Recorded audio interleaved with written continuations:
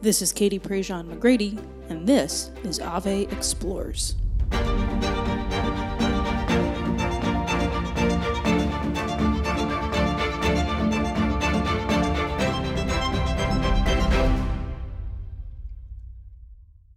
When we decided to do kind of these emergency podcasts to talk about the current moment with COVID-19 and shelter in place and just what's going on in the world from a mental health perspective again, the first person I called was Roy Pettifee.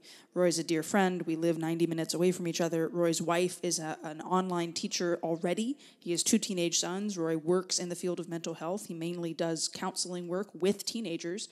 And I wanted to talk with him about how can we not only control certain things within this time that feels very uncontrollable, but how can we specifically help young people through some of this who maybe are having a hard time transitioning to online learning, who are struggling with the idea that senior year especially is just over, or coming back from their study abroad program and they just feel completely and totally uprooted. How can we help those young people? And so this conversation today with Roy, I think is going to benefit a lot of folks. We talk, of course, about young people. We don't just talk about teenagers. We talk about all of us who are facing some of these struggles and what this is going to look like in the coming weeks and months to stay mentally healthy in the midst of all of this. Roy has an excellent book. We'll have the link for it down in the show notes, which is about navigating the field of mental health with teens and young adults. You can get that as an ebook because shipping is postponed for now. We'll have the link down in the show notes. Without further ado, a conversation with Roy Pettifee. Roy, thanks so much for coming on this little, I'm calling them emergency podcasts. How you holding up? I'm good. I'm good. I've moved my whole office home, and how my wife and kids are holding up with me being around, that's a different question, but I'm doing good. How are you? We're okay. Scared and a little nervous, but yeah. Up with the toddler. We bought a bounce house. That was our panic purchase. I love that. The panic purchase. Yes. Oh yeah, that was the first and I think biggest panic purchase besides like a lot of pasta to keep us stocked. I stocked up on pork rinds. That was my panic purchase. There you go. Cajun through and through. It is. So kind of at this particular moment, my husband's a biology teacher, and he was on probably maybe a dozen FaceTime calls with students yesterday, kind of walking them through e-learning stuff. And he hung the phone up on the last one, heroic patience to take those calls, and was just like, man, these kids are not handling this well. And just, he could tell that many of them were frustrated because this is now all online. He could tell that many of them had no real way to articulate how they were feeling, especially the seniors whose year has just been did, and we don't know if they're going to go back. And even if they do, are we going to be allowed to do graduations and the whole 9 yards? How do we help our teenagers and our college students process this moment? Yeah, great question. One, I think, and we have that distinct advantage of coming through a lens of faith.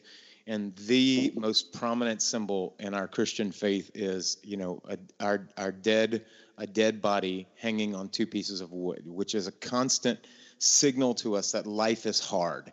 And we've benefited from a lot of life where life hasn't been all that hard. Now, everyone with some exceptions, but life is hard. But it's not a depressing hard. There's resurrection after that. And so it's to be able to sit with them and especially for our kids who have been a piece of faith, to be able to say, you've been preparing your whole life for this moment. Like this is, and I'm 46, and this is without question one of the most existentially challenging times of my life, where certainty is gone. We're looking at certainty and 12 to 24 hour intervals. So that life is hard. And I think when you have a deep expectation that life's supposed to be easy and life's supposed to be fair, then it's hard to really process this. And so our nihilistic teens are freaking coming out of the walls like cockroaches right now, because their phenomenological experience of this is drastically opposed to what their intellect is telling them. And so, but for those who have been able to hang on faith, so I think that's important. I think to be able to just honestly be able to talk to them and say, yeah, we don't know. Like, I don't think anyone likes you being Pollyanna, and at the same time, also, we don't want to be doomsday. No, we don't know if you're going to be able to have your graduation or when that's going to be. The most challenged group, I think, right now are going to be young people with learning disorders. We've got young people, under junior year and under. Most of my seniors are doing okay because they're executive functioning. But I think, as you and I are former teachers, right? And we still teach, but we're former classroom teachers. Tommy is, my wife is a teacher. We're becoming a whole lot more appreciated than we once were. Yeah. Because parents and kids are learning that they've had our prefrontal cortexes to borrow, and all of the things that we've done to help them be able to learn and manage their emotional lives while they're in brick and mortar. And now those kids are having to do it on their own, and they're ill-equipped, and they're really struggling. Some kids are doing fine. Some kids aren't. And so it's to be able to identify that. And moving learning online is an incredibly taxing thing for kids who have executive functioning issues. Yeah. I mean, Tommy said it was tasks. Yeah. Like, you click here and then you click there, and so many of them have tablets, and you can't use Microsoft Word on the tablet unless you purchased it, which wasn't something that they'd foreseen having to troubleshoot. And so now it was, okay, back to the drawing board. How can we make this work? And so if adults are scrambling to figure it out and the teenagers know that, there's just almost like this shutdown of, well, they don't have it together, and so I don't have to try. And so I'm especially thinking of moms and dads who might be trying to telecommute, who have a teenager that wants to sleep until noon, or who's like, nothing matters anymore. That nihilistic teenager that is maybe particularly frustrated at this moment, or angry even, or just, I think I'm sad for some of these young people. What are maybe some tips of ways that we can specifically help that young person kick that executive function into high gear? So giving them, a tip to make a to-do list, 3 things that you have to do today. Or one would have been, and because I know we've got a lot of educators, one would have been, and this is in hindsight, is everyone take a chill pill. Like, trying to move these kids, and my wife is an online educator and has been for the last 10 years. And she's about as bright as it gets, like you, and highly competent. And I watched her move through a learning curve that was just like elephantine proportions. So these schools thinking that they're going to move into online learning in 36 hours, what are you thinking? And that we're going to move these kids, and they're all sending out these intense emails, but we're understanding, chill out.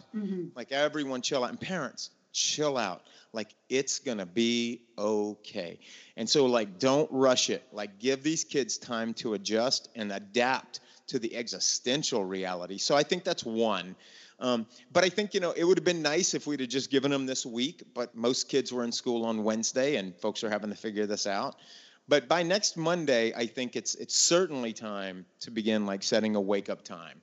There needs to be a wake-up time. There needs to be some sort of routine, because without those things, kids are just, especially kids with executive functioning issues who struggle to prioritize and execute on tasks, line things up, like ADHD kids. For the love of God, this isn't the time to stop giving your kids the ADHD medication, especially if they've been prescribed it. I think that's, they're not in school, so I guess they don't have to take they need their medication now more than they probably did in the school system. So that's a piece of it. We got to get them outside and moving their bodies.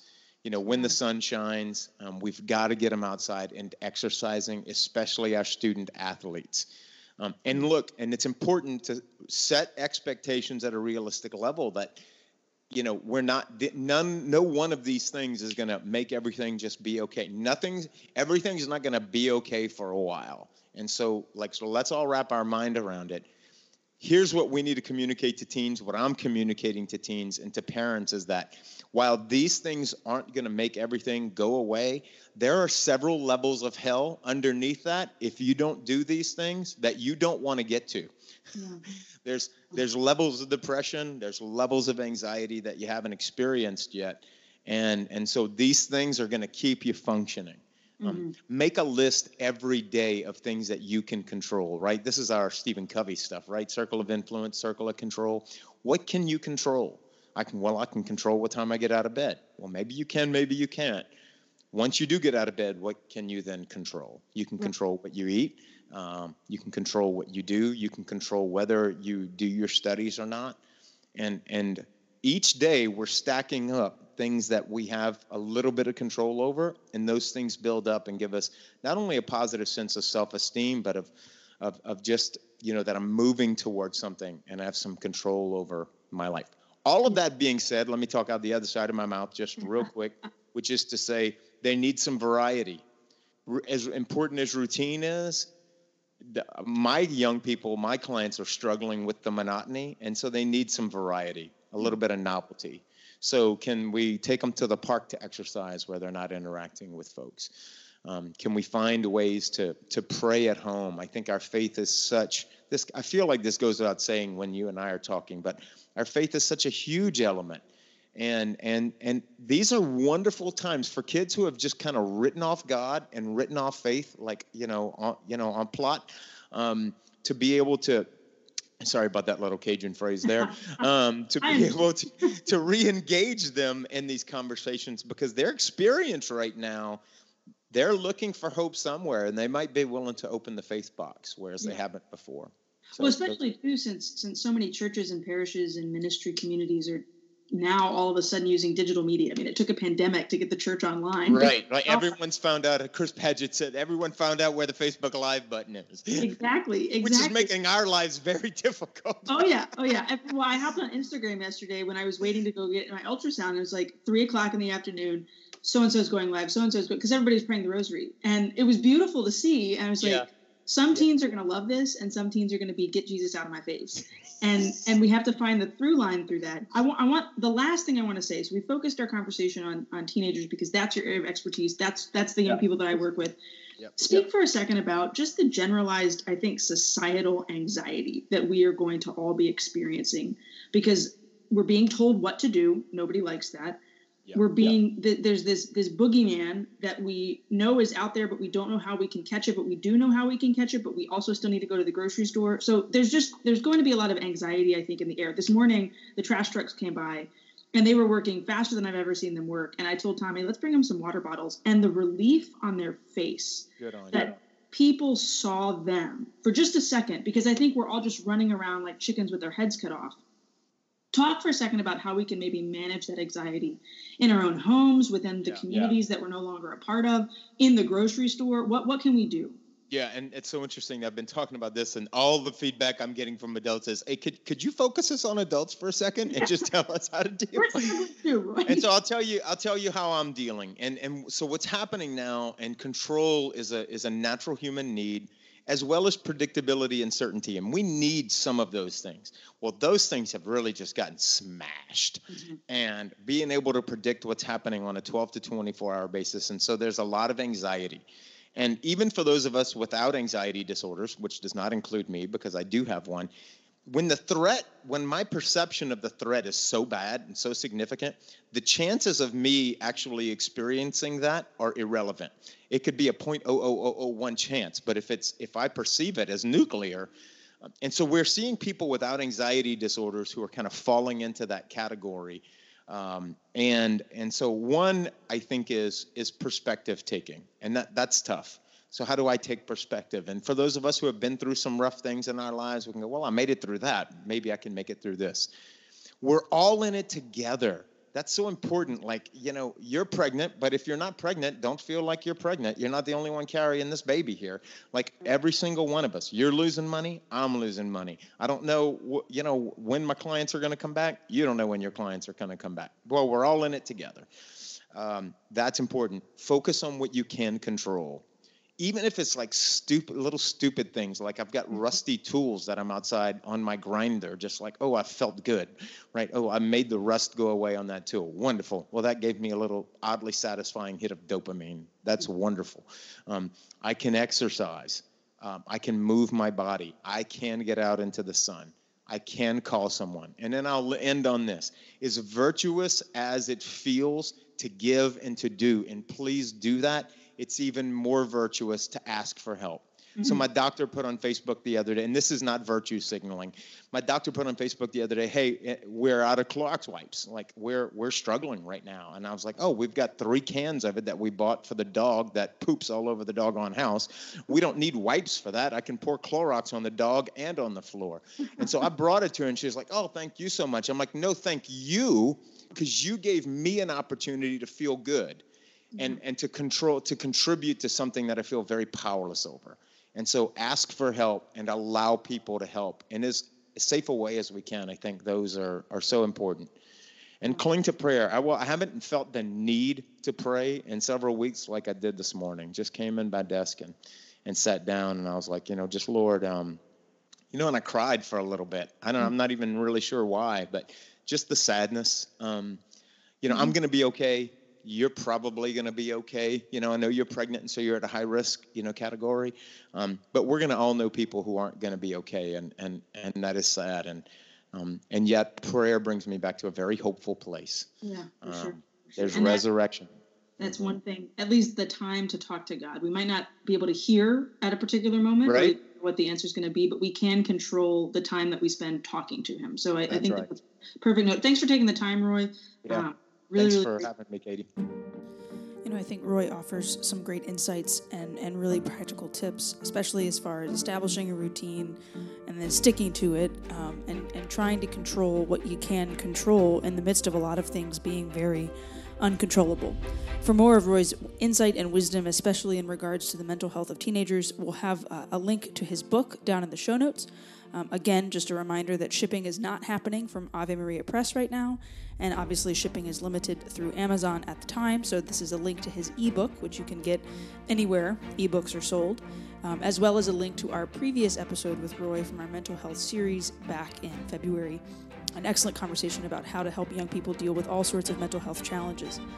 Again, please know that we are praying for you, that we hope that you are healthy, that you are safe, and that these little emergency podcasts about our mental health during this time of the pandemic are helpful to you.